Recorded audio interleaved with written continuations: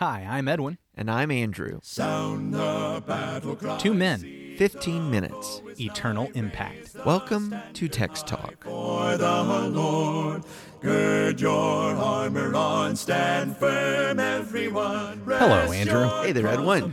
As we are continuing in Psalm 64, yesterday we talked about enemies, but I got the sense that we didn't have time to complete that conversation. Well, isn't it shocking when you start to sit down and make a list of all your enemies? I mean, generically, You find out that Andrew has lots and lots of enemies. it's like I probably need to, reconcile some things in my past. Yeah. It's amazing how many names from elementary school never got marked off that list. Wow. That's dark. Wow. Okay, so let's continue that conversation. But there was also something you said yesterday that I hope we might have time to get into today, and that issue of here's how our enemies treat us. Yeah. Let's not follow suit. But Sure. let's see if we can get into both of those things. You want to read Psalm 64 for us from your New King James Version? Absolutely. Psalm 64 for the New King James Version. To the chief musician, a psalm of David. Hear my voice, O God, in my meditation. Preserve my life from fear of the enemy. Hide me from the secret plots of the wicked, from the rebellion of the workers of iniquity, who sharpen their tongue like a sword and bend their bows to shoot their arrows, bitter words, that they may shoot in secret at the blameless. Suddenly they shoot at him and do not fear. They encourage themselves in an evil matter. They talk of laying snares secretly. They say, who will see them? They devise iniquities. We have perfected a shrewd scheme. Both the inward thought and the heart of man are deep. But God shall shoot at them with an arrow. Suddenly they shall be wounded. So he will make them stumble over their own tongue. All who see them shall flee away. All men shall fear and shall declare the work of God, for they shall wisely consider his doing. The righteous shall be glad in the Lord and trust in him, and all the upright in heart shall glory. Glory, exult. The upright in heart shall do it. The upright in heart. Yeah, so this is all going to end well. Not the people dark in their hearts, No. the shrewd schemers, but the people upright in heart. So David knows it's going to end well, but at this moment he's facing enemies. And yesterday what we talked about was just the fact that when we're doing this Christianity, serving the Lord thing correctly, we are going to have enemies. Yes. Rather than that thought of, if I was doing this correctly, everybody would like me and I would never have any enemies, remembering that Jesus ended up on the cross. He had enemies, though he did everything correctly. Yeah. So we were talking about some of those enemies, and you actually went through in your mind and started working on, well, as I go through Scripture, as I go through my own experience, here are the kind of enemies that I end up with. You mentioned competitive enemies, you mentioned personal enemies, you mentioned household enemies. That was the one that was shocking and striking. Were there others? I mean, absolutely. What do you got? Well, I think you have to begin to think about, particularly for Christians today, think in terms of spiritual enemies, right? Okay. And so in Ephesians chapter 6 and verses 11 and 12, we are reminded that we as Christians are locked in a mortal combat with spiritual forces. And there's this list of those who are working against us. We might look and say that the devil would be the general of these forces, because the devil is mentioned particularly here in Ephesians 6 also. But Ephesians 6 and verse 11, put on the whole armor of God, that you may be able to stand against the wiles of the devil. For we do not wrestle against flesh and blood, but against principalities, against powers, against the rulers of the darkness of this age, against spiritual hosts of wickedness in the heavenly places. And so we take up the whole armor of God, that we may be able to withstand in the evil day, and having done all to stand. And I begin to think of this passage, particularly because there's so much talk in Psalm 64 about arrows, and I found that very interesting. Of course, when we come to Ephesians 6, we see that that is the weapon of choice that the devil is using. And what has God given us? Why we have verse 16 of Ephesians 6, it's the shield of faith, which we are able to quench all of the fiery, some passages say missiles, some say darts, some say arrows of the wicked one. And here's our arrow talk again. And so the onslaughts of these spiritual enemies we might think of as arrows and even fiery arrows coming against us.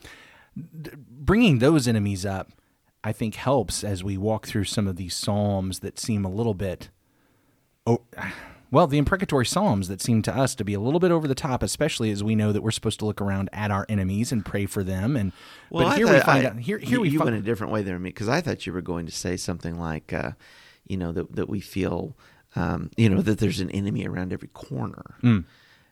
And when we think of competitive enemies or personal enemies, that may not always be true. Right. You sound a little paranoid if every psalm you're like, and I got another enemy, and I got another enemy. Yeah. But when we understand as Christians, there really are these spiritual forces. Right.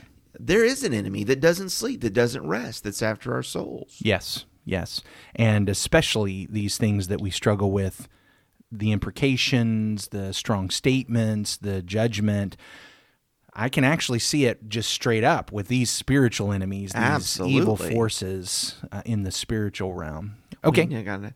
Okay, and so as I was thinking about enemies, we are taught that our final enemy, the final enemy, of course, is death. And that is the one that is ultimately conquered by Jesus in the resurrection. That's in 1 Corinthians chapter 15, I believe it is, the end of 1 Corinthians 15. And verse, where are we there? 24.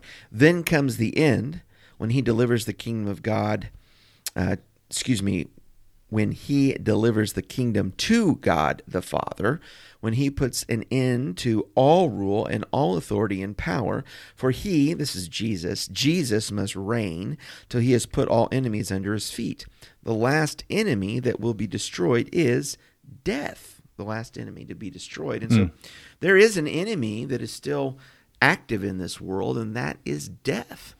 That is the one that in the order of conquering comes last in the great resurrection. And in a sense, Jesus has already conquered that because he himself has been resurrected. He is the first fruits of it. That's right. So here is this, again, already but not yet. He has defeated death, but the ultimate defeat of death is in our resurrection when we get to follow in his footsteps. Yeah, that's when we taste the victory over that enemy. And so there at the end of 1 Corinthians 15, death is swallowed up in victory. O death, where is your victory? O death, where is your sting?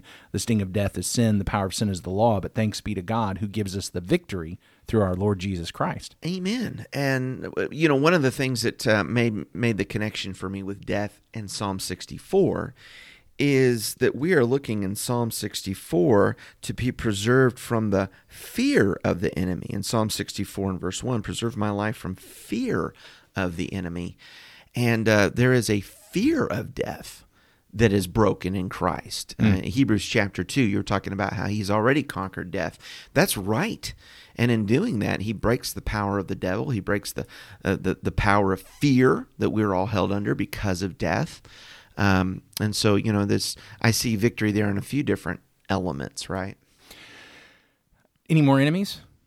Well, I'm sure, but that's the list that I have. As you're thinking about this. I mean, that's 2 episodes worth. You said yesterday, as you talked about some of the enemies, especially under the personal enemies, that got us to talking about the reviling, the insulting that people do against us, and that what we're supposed to do is respond with blessing and prayer. As I look at Psalm 64, one of the things that I am concerned about is it seems for a time these enemies are getting away with it. Yes. And because we face enemies who attack, who revile, who seem to be getting away with it, who seem to prosper in that the temptation for me is to take up their same tactics. If they're getting away with it, if they're acting like that and it's working for them, maybe I should also do those same things. Well, hey, it's effective, isn't it? The metaphor, the imagery of the arrow, it does sound a little different than when we say sticks and stones hurt my bones or it's never hurt me. But now arrows, I don't want to stand in front of an arrow. No. And it's interesting, that same metaphor pops up a couple of times in the Proverbs, where it is for these words of enemies. In Proverbs chapter 25 and verse 18, Proverbs 25 verse 18, a man who bears false witness against his neighbor is like a club, a sword, and a sharp arrow. I mean, that goes right in line with what we're reading here in Psalm 64 about these enemies shooting their arrows from their own conspiracies and back in the cover of the bushes and the shadows and whatnot. Or Go ahead. No. Well, give me the other proverb. Proverbs 26:18. Like a madman who throws firebrands, arrows, and death is the man who deceives his neighbor and says, I was only joking. So here you have this hurling of words again.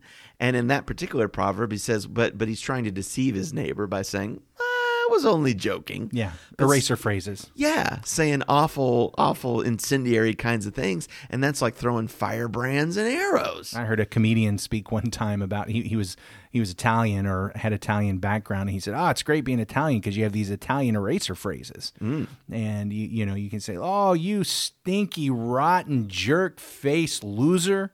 Now, I don't mean that in a bad way. You think the proverb is talking about that sort of thing? That sounds exactly like the proverb, doesn't it? Yeah. I was bless only your joking. Heart. Bless your heart. You loser. loser. You can say bless your anything. Heart. If you begin or end with bless your heart. Bless your heart. Yeah. But what's happening there is because we're laughing about that. But we set up these mind games and these verbal approaches that allow us to take on the tactics of the enemy. That's right. And act like we're okay doing that. And that somehow it's different, that when our enemies call us names, that we can call them names. That when our enemies belittle us, we are allowed to belittle them. That when our enemies treat us badly, that we are allowed to turn around and do that back to them. But that's not what we see in Psalm 64. No. Here are these enemies that are coming against David, and the thing that I recognize David does is he takes it to God. And rather than taking it on himself, and I want to talk more about that. We don't have time to get into that conversation today. That can be maybe tomorrow's conversation. But just that kickoff of David, rather than taking this same tactics back, what he does is he prays. He prays. Yeah. And his prayer is about deliverance, and his prayer is a recognition that they are going to be judged if they continue in their sin and in their slander. He recognizes that. But it's not him going and doing that. Yeah. It's not him either taking up real arrows or even taking up these metaphorical arrows back. Yeah, and so maybe what we see then in Psalm 64 is a nice case study or example of what the Lord teaches his people in Matthew 5 about pray for those who persecute you. Yeah. Don't let the enemy turn your eye away from God. They're not going to get away with it. And if we go to their side, we're not going to get away with it either. Yeah, and I think that's what we don't need to become remember. the enemy. Yeah, that's a good point. Well, I think it's a good time for us to wrap up. I think tomorrow I'd like to dig into more of this God's judgment and his vengeance instead of ours. So let's hang on to that for tomorrow. How about we go ahead and wrap up with a prayer? Holy God, thank you for being our God. Thank you for being our protector. Thank you for being the one that we can rely on when we face the enemies, that we know you will lift us up and you will strengthen us and you'll carry us through. You'll hold us up, and at the right time, you will, in fact, take care of it. That the enemy's not going to get away with it, and therefore we do not want to cross lines and go over to their side. We want to stay solidly with you, behaving the way you teach us and the way you ask us. Help us to have that strength to bless and pray rather than revile and insult. It's through your Son, Jesus, we ask for this gift and this strength. Amen. Amen. Thanks for talking about the text with us today. I'm Edwin Crozier, and I'd like to invite you to join the Christians who meet on Livingston Avenue in Lutz, Florida this Sunday for our Bible classes and worship. You can find out more at christiansmeethere.org. Check out our daily written devotional that goes along with today's episode. You can find a link for it in our show notes. Michael Eldridge sang all 4 parts of our theme song. You can get more from him at acapeldridge.com. Please remember to subscribe, rate, and review Text Talk in your favorite podcast app so others can find it and learn about it more easily. Have a fantastic day. Steady, pass the word along. Onward, forward, shout aloud, Hosanna. Christ is captain of the mighty throne.